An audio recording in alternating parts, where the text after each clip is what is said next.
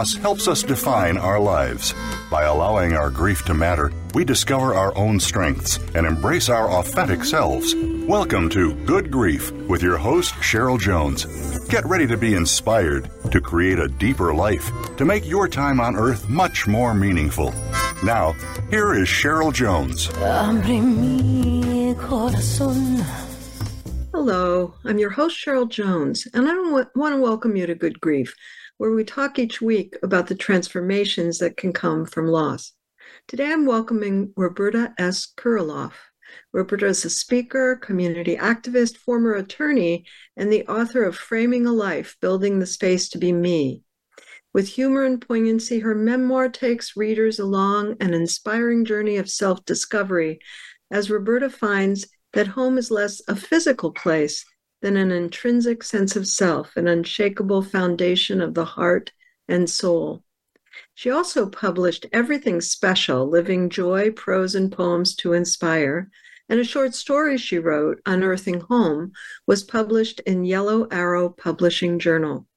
An essay called Musings on the Word Atonement was published in Art in the Time of Unbearable Crisis, Women Writers Respond to the Call, published by She Writes Press in June 2022.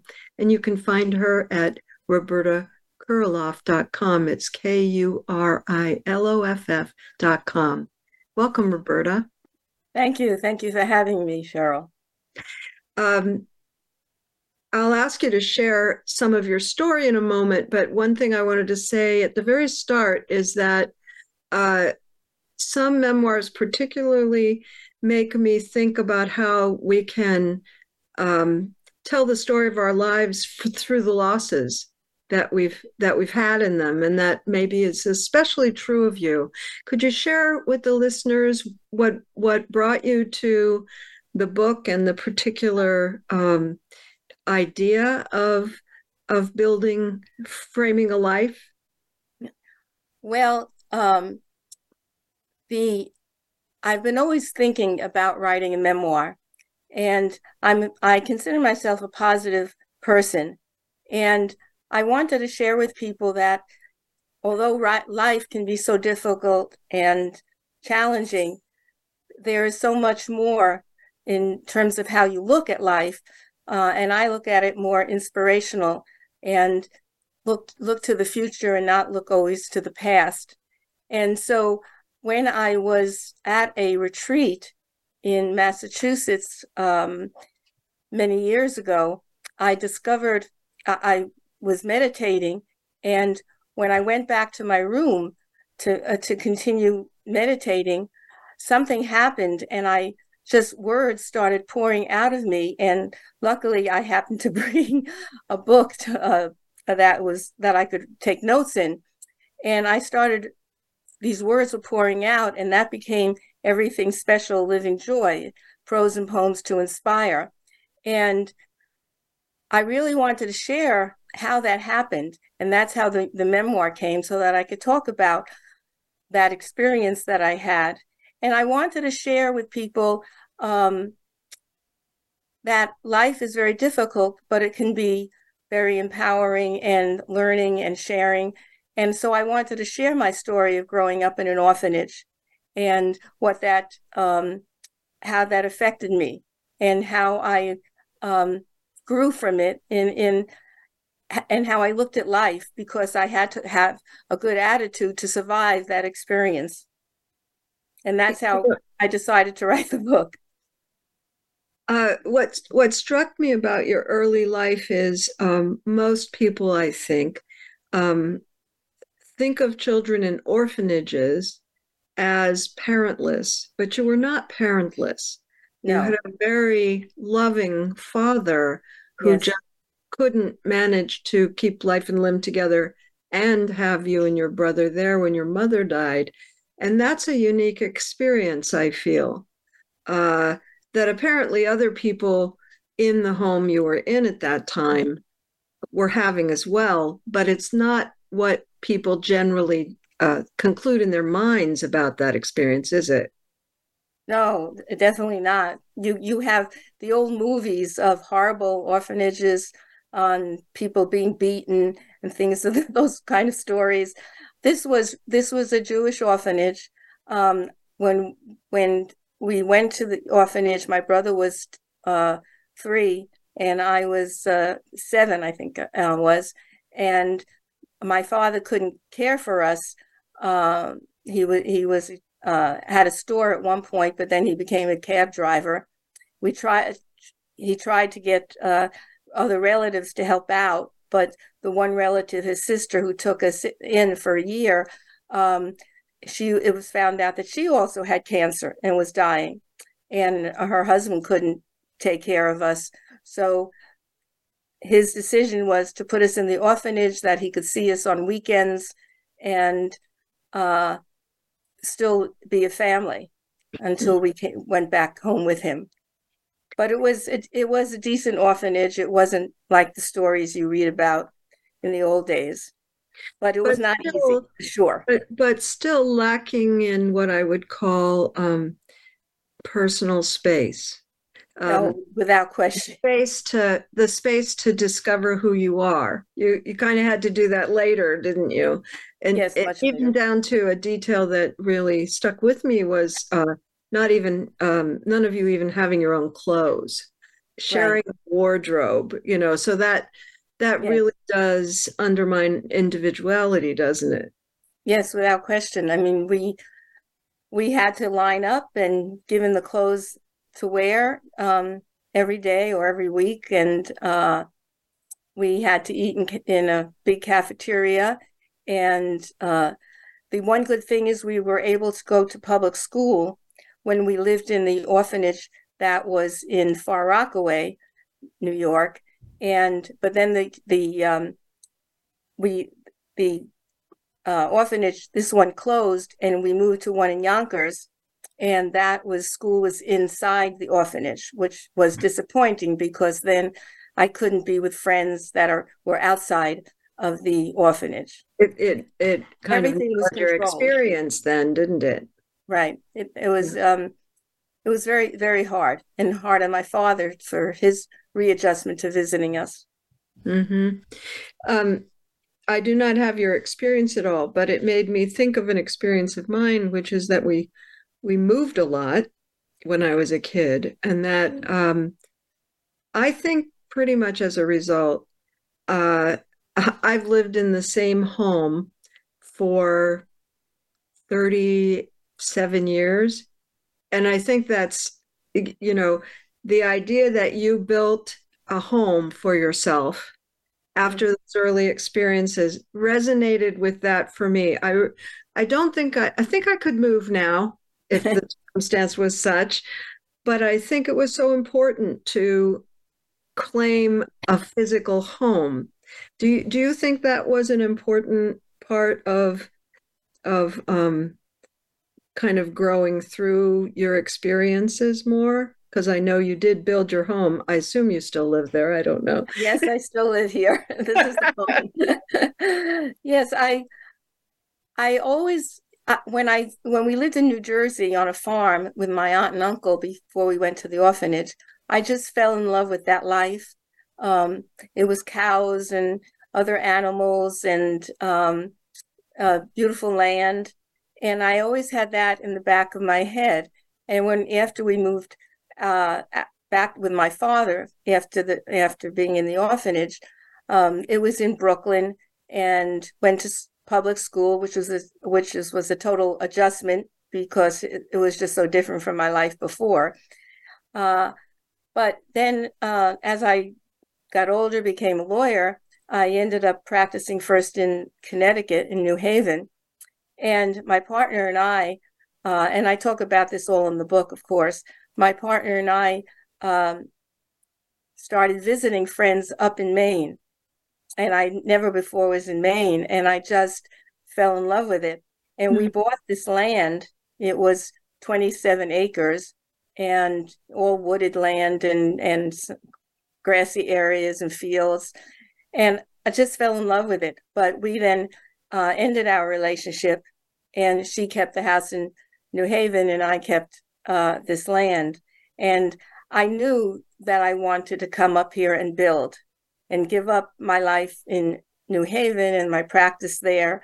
It was a big challenge. It was very scary, but I was really excited about doing it. And I hired an architect, and she designed what I wanted. She made a model of the type of house I wanted. I read a lot of books, and I learned about solar heat, and then every time I would come up, I'd visit the land and just fell more and more in love with it, and decided, well, I'm going to try to do this. And as I talk in the book, it wasn't easy, that's for sure. No, I was in the building trades early in my life. There was a lot of that going on in our particular community at that particular time. And I'm really glad for that experience, even though that wasn't my life path. Mm-hmm. To see what it's like to build things and make things and how they work. It's a good thing to know about, isn't it? It is, and it was challenging for me. I never lifted a hammer before. I had none of that type of experience. And here I was, building a house, and I hired two women who were builders, and I worked with them. And at one point in my book, I say, if people who want to do building, I'll call the new book "Never Again" because it was so exhausting and challenging.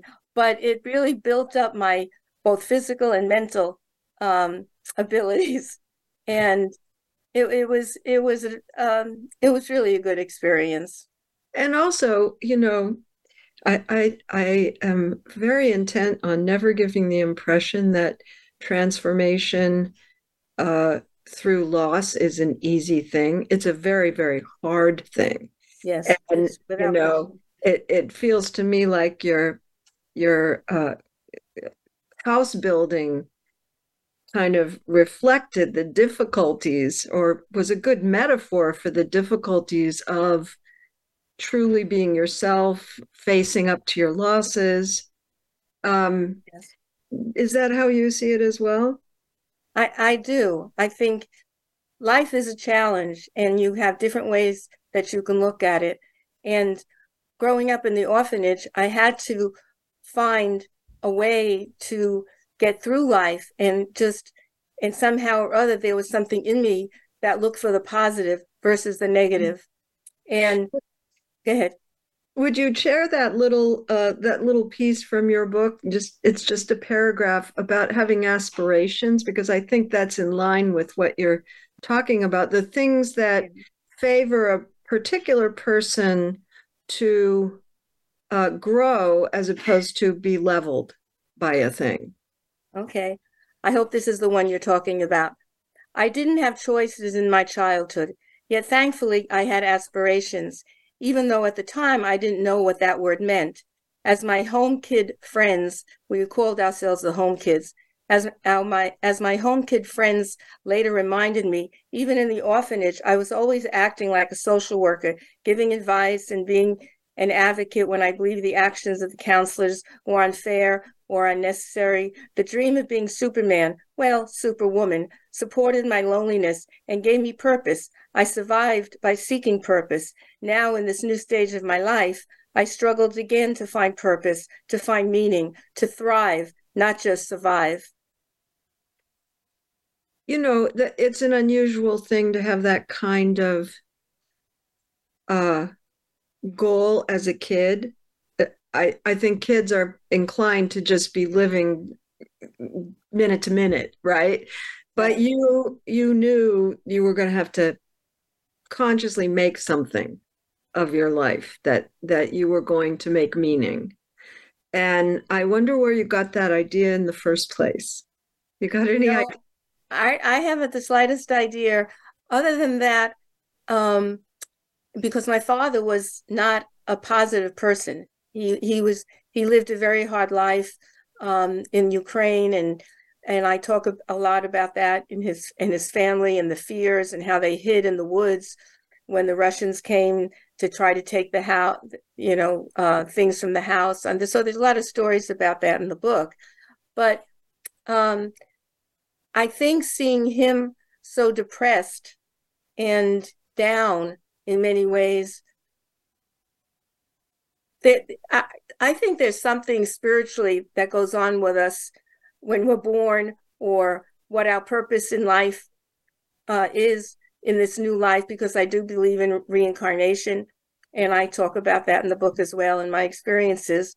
And so I think, I can't even say for sure, but I think being positive was a way to be the opposite of my father in many ways, not to get lost in sadness and in grief. And of course, I got lost in sadness and grief, but I always came through it with looking at the future and expecting that this is not my only life, and I will go on and maybe have lots more experiences.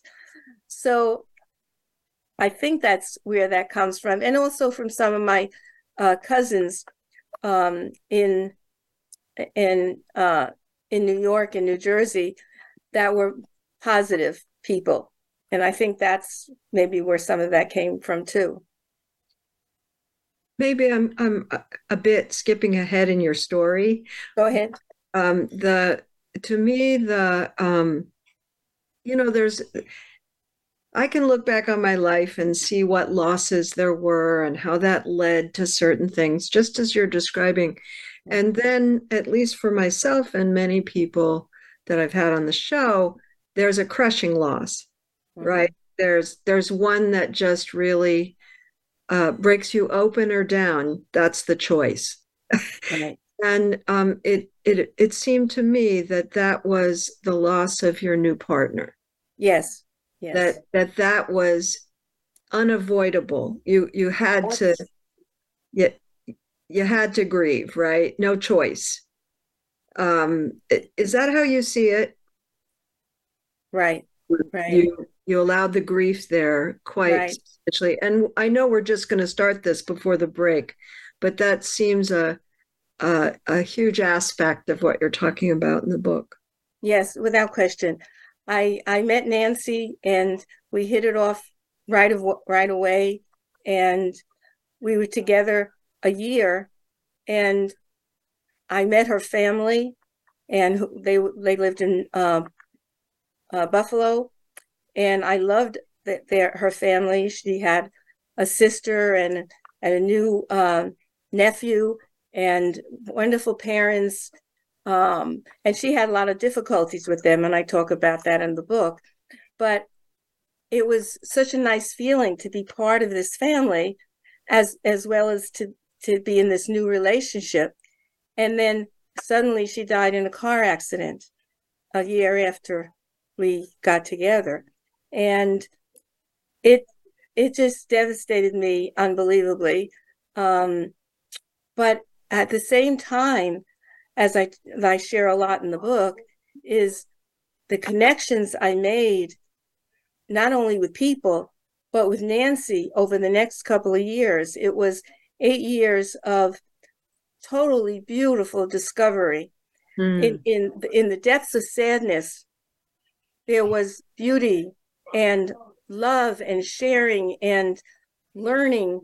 And I was able to do that because I think originally with my positive nature, maybe sometimes naive. Yeah, I really don't want to shorten this conversation because I think it's so important how those two can coexist. So let's come back after the break and talk about it. And listeners, you can find links to my website and social media at the Good Grief page at Voice America.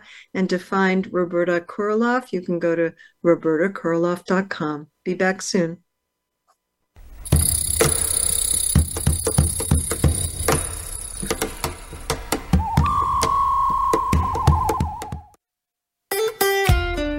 Follow Voice America at facebook.com/Voice America for juicy updates from your favorite radio shows and podcasts. This is Good Grief host Cheryl Jones. Whether you're in grief, crisis, deep loss, or transition, working with the right therapist can move you forward like nothing else. That's why I'm happy to be sponsoring BetterHelp. Their user-friendly platform connects you with a therapist uniquely suited to support you. If you want to know more, follow the link on my host page or go to betterhelp.com/Cheryl. betterhelp.com/goodgrief. That's betterhelp.com/goodgrief and receive a 10% discount for the first month. Voice America programs are now available on your favorite connected device, including Amazon, Alexa, and Google Home. Through streams with Apple Podcasts, TuneIn, and iHeartRadio, listening to your favorite show is as easy as saying the show name followed by the word podcast. Hey, Alexa, play Finding Your Frequency podcast. If that doesn't work, try adding on TuneIn or on iHeartRadio or on Apple Podcasts. Resiliency is the human capacity to lean into individual and collective strengths with compassion and grit when faced with the challenges of lived experience. Join host Elaine Miller-Karras for Resiliency Within, a program of hope and healing designed to inspire you to integrate wellness into your life, your family, and your community. In challenging times, you'll want to tune in every week. Resiliency Within can be heard every Monday at 1 p.m. Pacific Time and 4 p.m. Eastern Time on the Voice America Health and Wellness Channel. Your life, your health, your network. You're listening to Voice America Health and Wellness.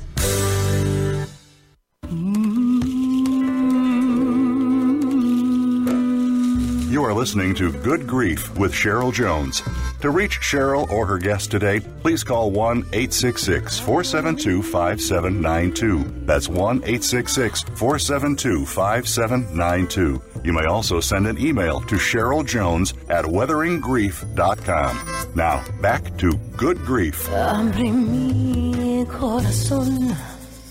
Welcome back. I'm your host, Cheryl Jones, and I've been talking with Roberta Kuriloff about her book, Framing a Life. And before the break, Roberta, we just began to talk about Nancy, a huge shall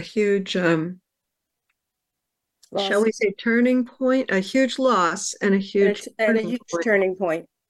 And one thing I wanted to say about that is, people make all kinds of assumptions about, I guess what I'd call proportional grief, right? Well, you were only together a year, or, right. Well, you had each other for 50 years.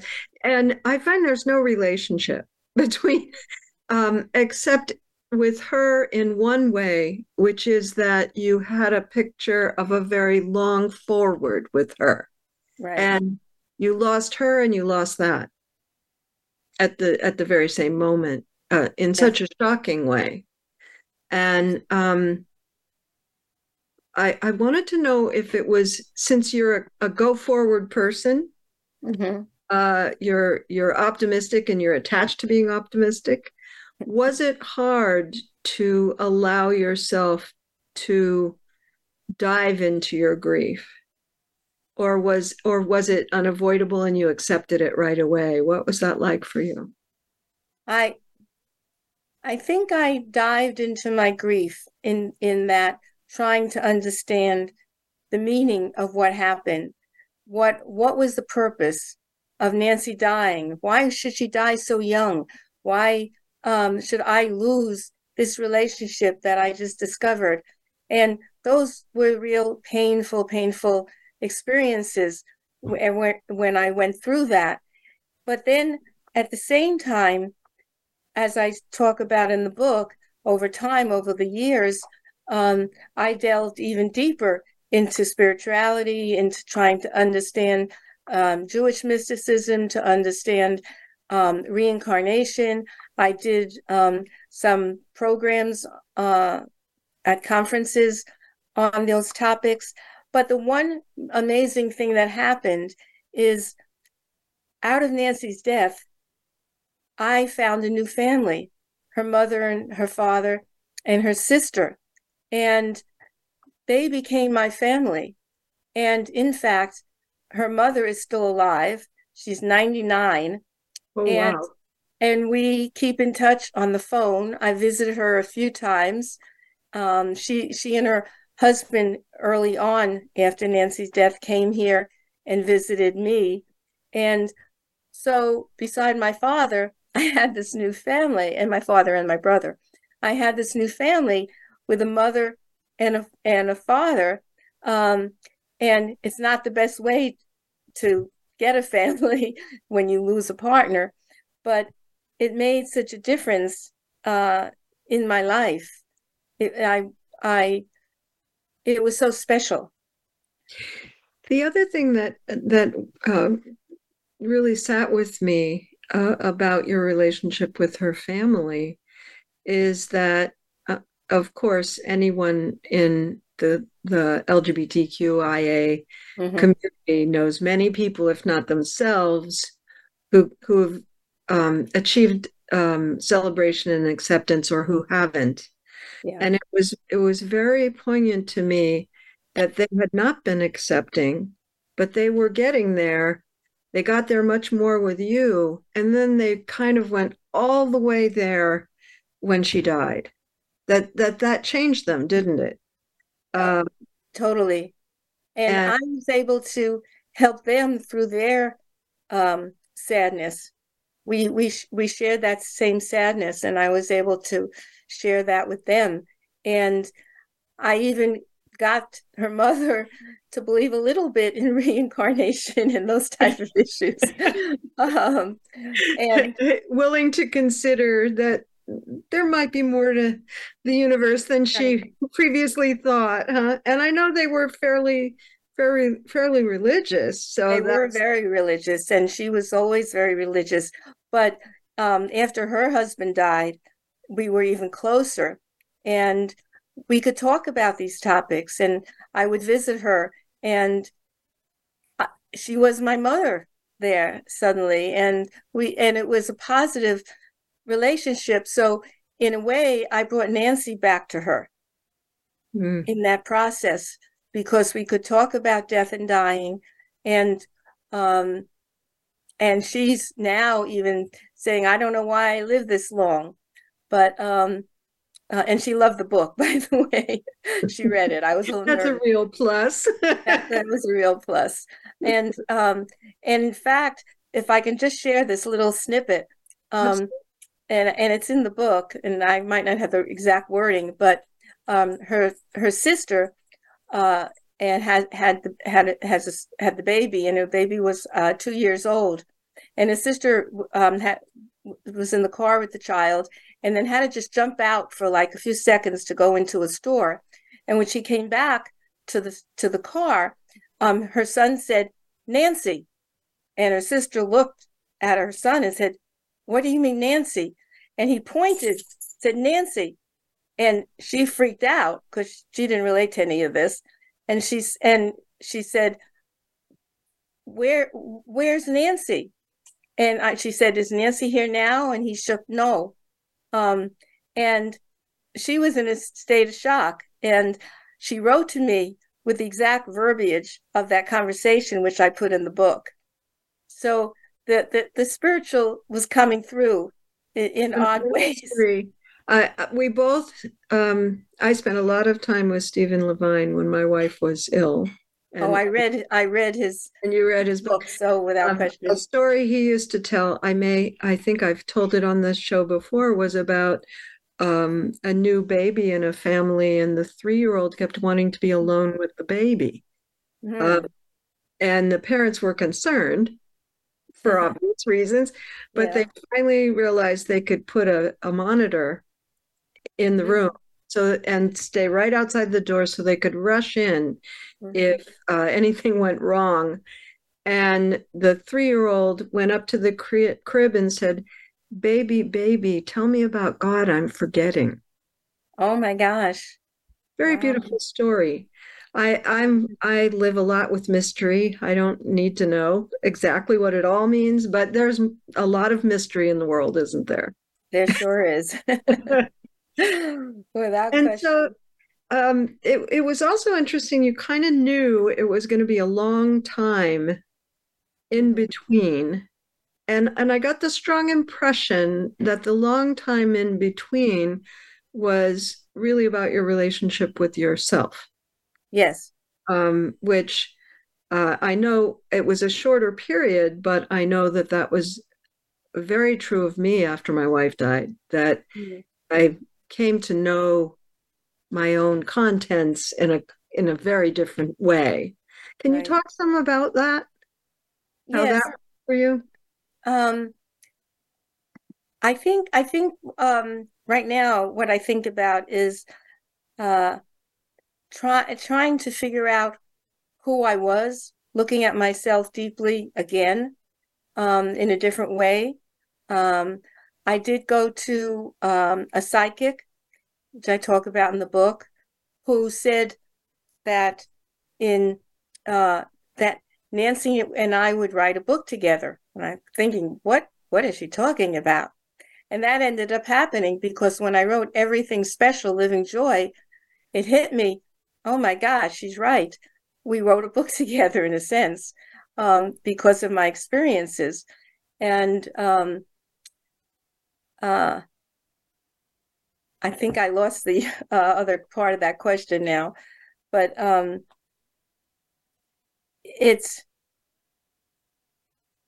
it got me to really explore so many different aspects of our universe in terms of reincarnation, in terms of being. I hope my dog is not making noise here. No, it's fine. So and I was speaking about mysticism. I was doing so much reading, and I was in his book also that you mentioned.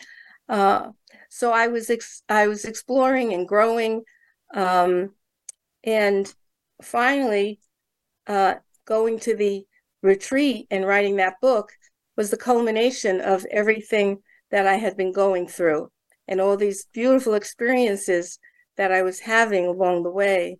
And that opened me up. And in the 8th year, which is what the psychic had mentioned to me, suddenly I woke up and I realized in a dream that I had that Nancy was saying, you have to move on and letting go.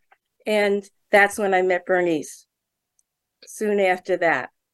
That's I'm always interested in that expression, moving on, because I mean, I personally prefer moving forward, Yes, but you don't give me the impression that you moved on as in ending something. You moved on as in incorporating a new relationship and expanding my life and expanding your life in ways. And at the same time, when you're talking about Nancy, it feels very present to me. Like she has not. Am I reading into this? She has not left you, but it's totally different. Yes. Yes, I think it was time to break in some ways, but still keep the essence of the relationship, the essence of all the learning that I went through, and to write about it in the book, about her and her life and her mother's life and you know, my life, and how it got so entwined as a family that I never had in such a way, even though I have a big extended family on my father and mother's side. But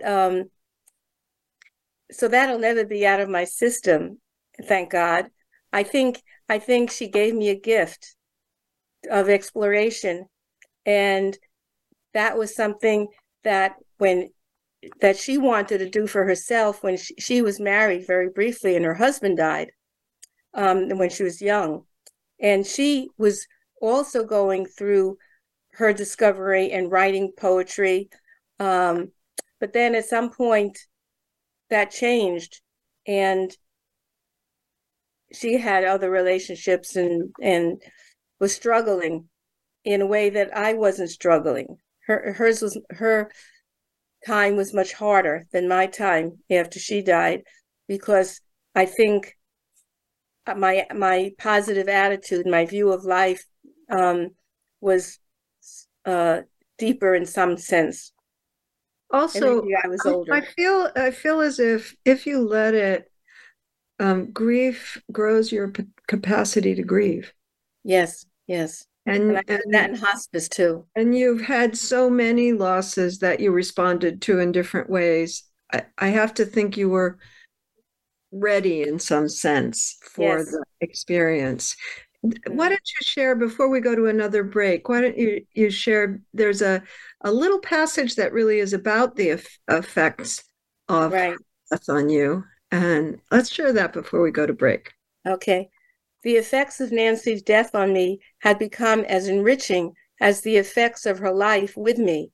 The irony didn't escape me that all my life I had longed for the family that was taken from me. Now I had a family, but it had come at the expense of another loss. Nevertheless, it was healing me in the present and healing the child of the past. So that's kind of in line with what we were just talking about. Yeah. And it honestly seemed to me that one of the more painful aspects of your mother dying was actually the lack of goodbye, the lack of being with her, the lack of having a way to process that. Life just kept moving.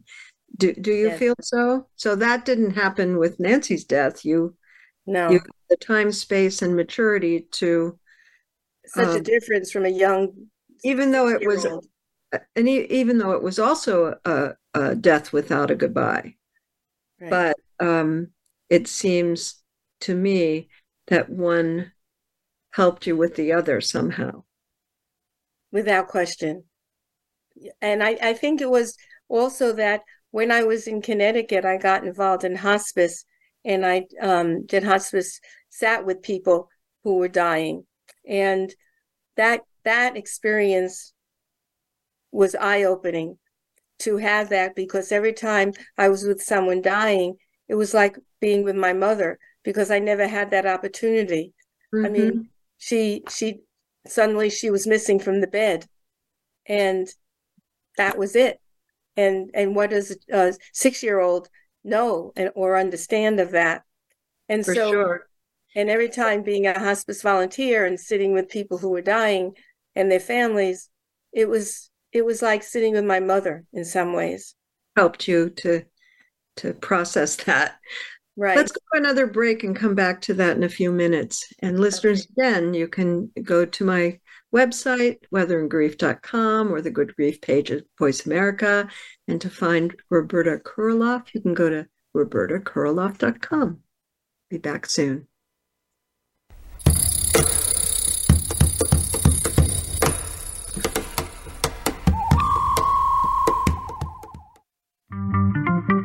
Voice America is on LinkedIn. Connect with us today.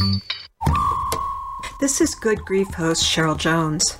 Whether you're in grief, crisis, deep loss, or transition, working with the right therapist can move you forward like nothing else.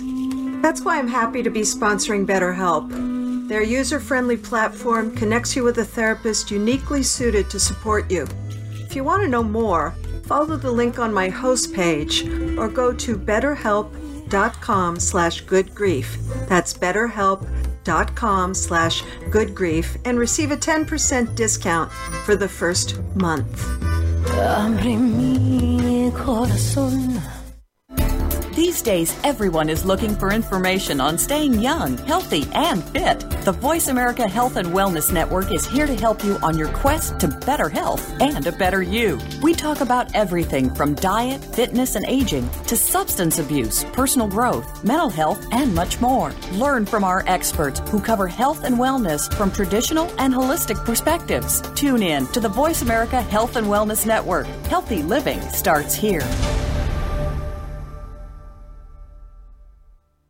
Functional Medicine with Dr. Robbins looks at how natural healing and biological dentistry can safely and effectively treat most health problems. You'll hear about the innovations in both traditional and alternative medicine therapies with doctors and dentists, along with discussions with chiropractors, medical experts, homeopaths, naturopaths, and energetic healers. It's great to have all the best information in one place. And Functional Medicine with Dr. Robbins brings it all together.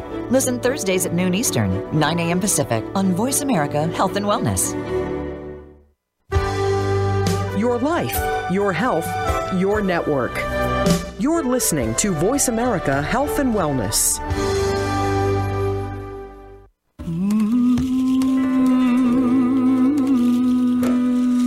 You are listening to Good Grief with Cheryl Jones.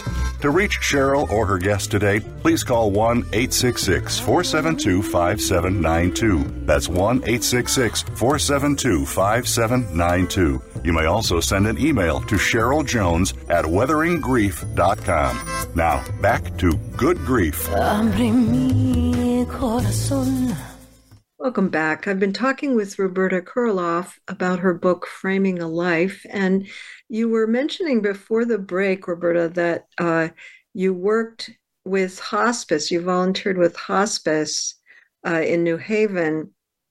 And, it feels to me like nobody chooses to do that or feels drawn to do that accidentally. I've met people who didn't immediately know why they were drawn, but when we talked further, it was very clear why. They'd had a lot of high school losses or something had happened. It's not otherwise a particularly intuitive thing to be doing, right?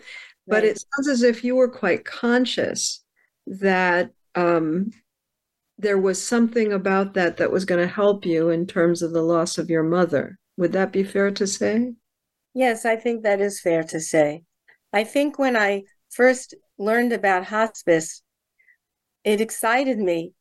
And I went to the training because I was curious.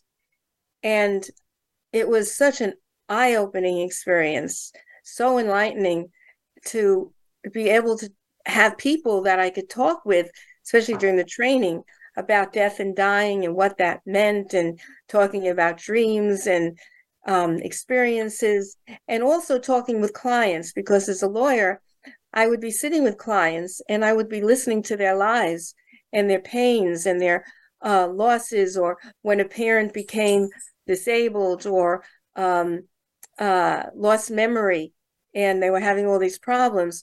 So I was used to talking with people about these issues, so it wasn't new to me. But with the hospice training, it just opened me up to explore on such deeper levels than I could talk about necessarily with clients, and even difficult to talk about with some friends who couldn't relate to these type of issues. And so hospice made such a difference. It just expanded my mind, because that's when I discovered Stephen Levine and all those type of books. And some people who are optimistic are also, they try to skip the deep dive into what's hard. You don't seem like that to me. Oh, no, I gotta go into the hard.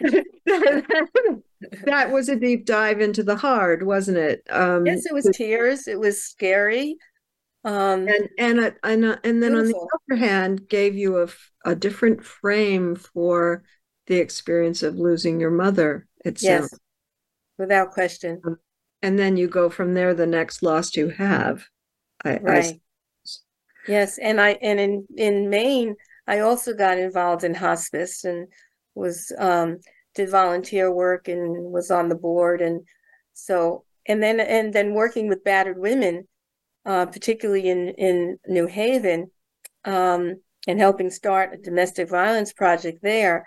I got really a different side of life, a different type of loss.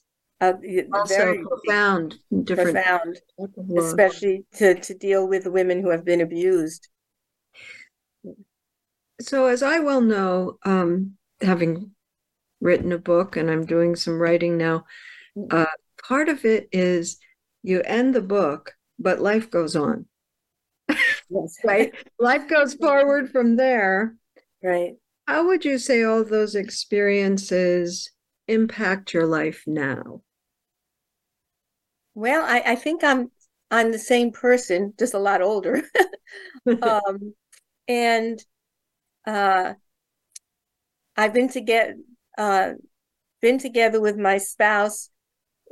It's 28 years now. A similar time to me and my current wife. Oh, but just a year off. Yeah, and it was like after that period of time, like I mentioned before, that suddenly I realized one day I woke up and I thought, wow, something's different.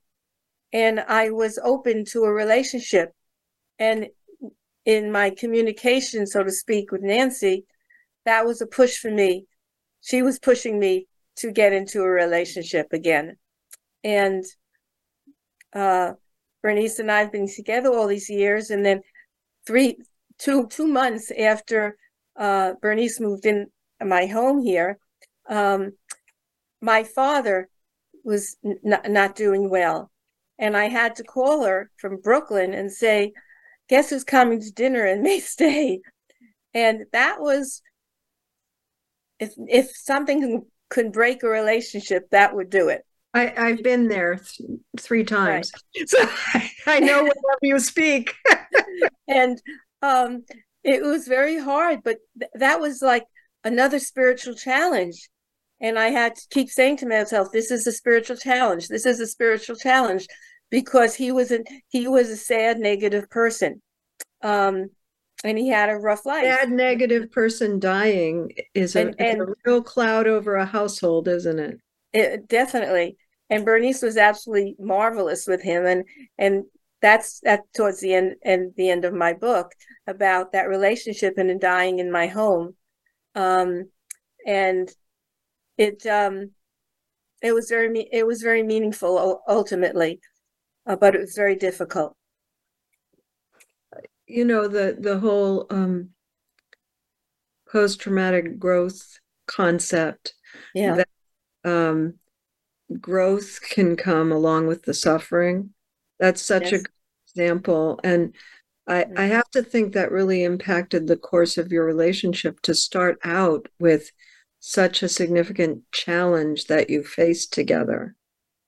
I don't know how else to put it. And it was a challenge. And Bernice helped me through that. She was so great in terms of accepting my father and all the craziness, like loud TV, and not liking. It was very hard because he was a Jewish man with would relate to all the culture in Brooklyn, and in Maine we have a simple culture, not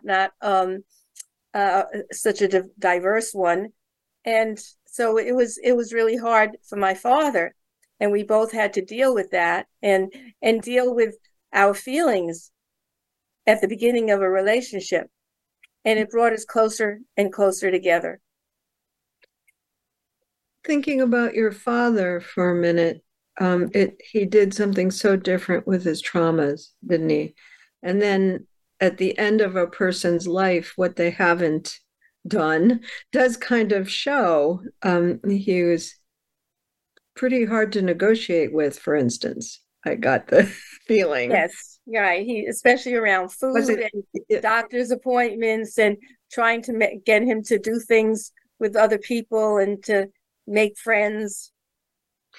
One of my personal prayers is, may I continue to be adaptive. I like that. That's a good one. Because life will throw stuff at you. Right. I know that's true for you and for me as well. Would you like to share one more little piece of the book? Yes, I'd love to. This is the one you wanted me to read. I read somewhere that the real goal of meditation is to come home to parts of ourselves that we had lost in the rush of life. This was a challenge for me. I lived actively, sometimes obsessively. I hadn't possessed a natural inner calm. Nancy's death changed me. My soul peeked out and roared, "Finally, you noticed me." I didn't need to be Superman's daughter anymore, as I had in the orphanage, which was something I told myself a lot. Maybe now, believing it. Maybe now believing it. It's the believing, isn't it? It's the believing. That and the knowing beyond believing. Yes. It seems to me as if your sense of not knowing grew over time. And I think it's the accepting the not knowing and moving forward anyway. I mean, we can't, I mean, I think I always wanted to know everything. I think that's why I read so much and probably why I became a lawyer. I was thinking about that. That probably related. Yes. And we can't know everything. And it's at some point we have to say, okay. And that's the same thing we discussed prior to this discussion, that a couple of months ago, I found out that I have ovarian cancer and I'm going through chemo now. And gratefully, the not knowing is good because I'm learning to live fully and it's not pulling me down. I'm being positive, sometimes a little sad, especially when the chemo doesn't work that well. But I'm moving forward. It's not like I'm looking backwards. I look forward to a good life and hopefully a long life. And so I still have that same attitude. There's a lot of talk in my corner of the world that I would describe as the commitment to live as well as one can for as long as one can. I like that. But the mystery is how long that is or how well, right? Right. But I do encounter a lot of people in a fight with that, that it really is the end of life, no matter how it comes, is very mysterious. Yes. And we never know how it's going to end. So I'm not into like a fighting mode. I'm into an acknowledgement, acceptance of the reality, and moving forward to live life fully. I would call that, I'm thinking of two people, my mother and a very dear friend, both of whom said they were having an experience of cancer. They were not fighting cancer. I like that experience of. And that seems to me to capture what you're talking about, that yes, you can do the things that are in your best interest and figure out what those are from your view. Right. It's not a war, though, is it? It's not a war. Not a war. Yeah, it's right. Fight imagery. It works for some people, but for many people, it's antithetical to the way they've lived, to be at war with what's happening. Yes? Without question. And I don't want to feel at war. I want to feel at growth, at discovering, why did this happen? I mean, I don't know why it happened to me, but then what do I do with it? And what I do with it is try to live life fully. And as much as I can. Allow oneself, we don't have time to go into this deeply, but I feel a big part of it is also allow oneself to be taken care of. Yes. And that's nice too. It's pretty nice if you have the people around you. Bernice is the most wonderful person, partner, spouse, giving, joyful, and we can share these things together. And I'm very privileged and lucky. I of course, know quite a bit about that experience, having helped someone who had been with someone who had cancer for 10 years. Wow. I know quite a bit about what you're talking about. It is a huge blessing, isn't it? Yes. I want to thank you for being with me today. I've really enjoyed our conversation. Thank you so much for having me. I enjoyed it very much as well. Good. And I hope people will go look you up, robertakuriloff.com. Next week, I'll have Judy Reeves, author of When Your Heart Says Go, My Year of Traveling Beyond Loss and Loneliness. This has been Good Grief with Cheryl Jones. I look forward to being with you again next week for another meaningful conversation. Thank you so much for joining us for Good Grief. Please come back next Wednesday at 5 p.m. Eastern Time, 2 p.m. Pacific Time for another edition featuring your host, Cheryl Jones, on the Voice America Health and Wellness Channel. Have a meaningful week. Abre mi corazón.